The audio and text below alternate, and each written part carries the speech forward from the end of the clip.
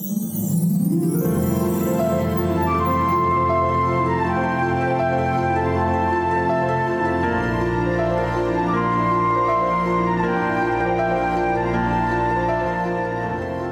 I'm Marilyn, the two-tip lady, who loves to help make your life more simple. Have you ever wondered how on earth to bond your family together? Have we even wondered if it's possible? Families were meant to last, weren't they? Have you ever had to do a boring job? One that takes lots of energy and hard work? Well, I do lots of them, and I was helping my husband one day with a very unglamorous job. We were lifting pavers that were forming the back porch of somebody's home. But we were happy because the owner didn't want us to pay for them. Simply take them away. Our bush spot needed a nice paved area where we could place our caravan and keep it out of the dirt, or at times even out of the mud. It was hard work, but I was amazed that each brick was simply placed, guess what, in sand. A lovely pattern had been made, but they were simply embedded in sand.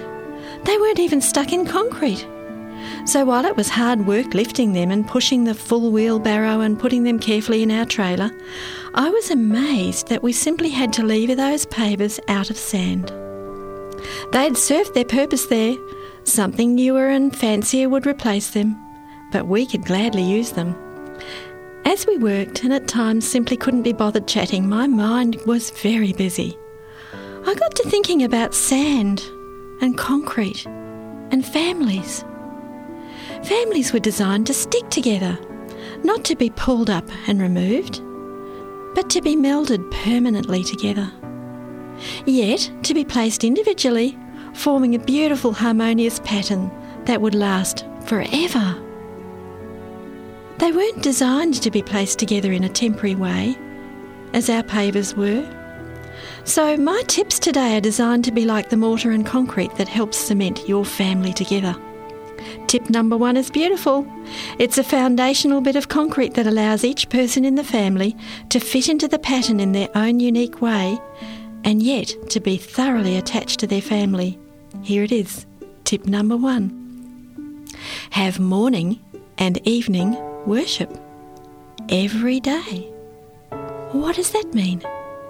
It's a time to gather together as a family and honour God, to invite His presence in the home and to thank Him for it, to make wrongs with each other right and bring peace and harmony.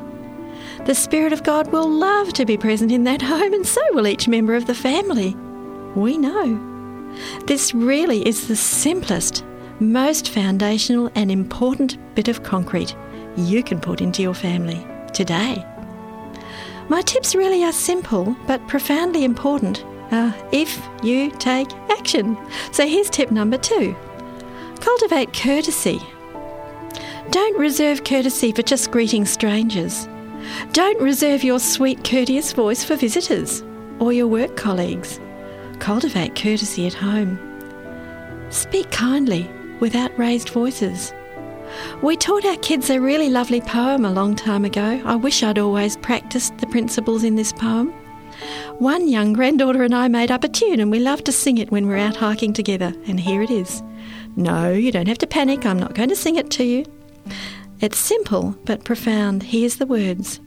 Courtesy is beautiful. Courtesy is kind. Keeping others' happiness constantly in mind.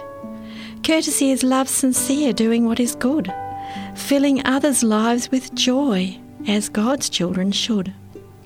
So my 2 tips for keeping your family bonded together and not just placed loosely together in sand are simple. Tip number 1, have morning and evening worship. Tip number 2, cultivate courtesy in your home. These are simple tips that will create the strongest, most permanent bond.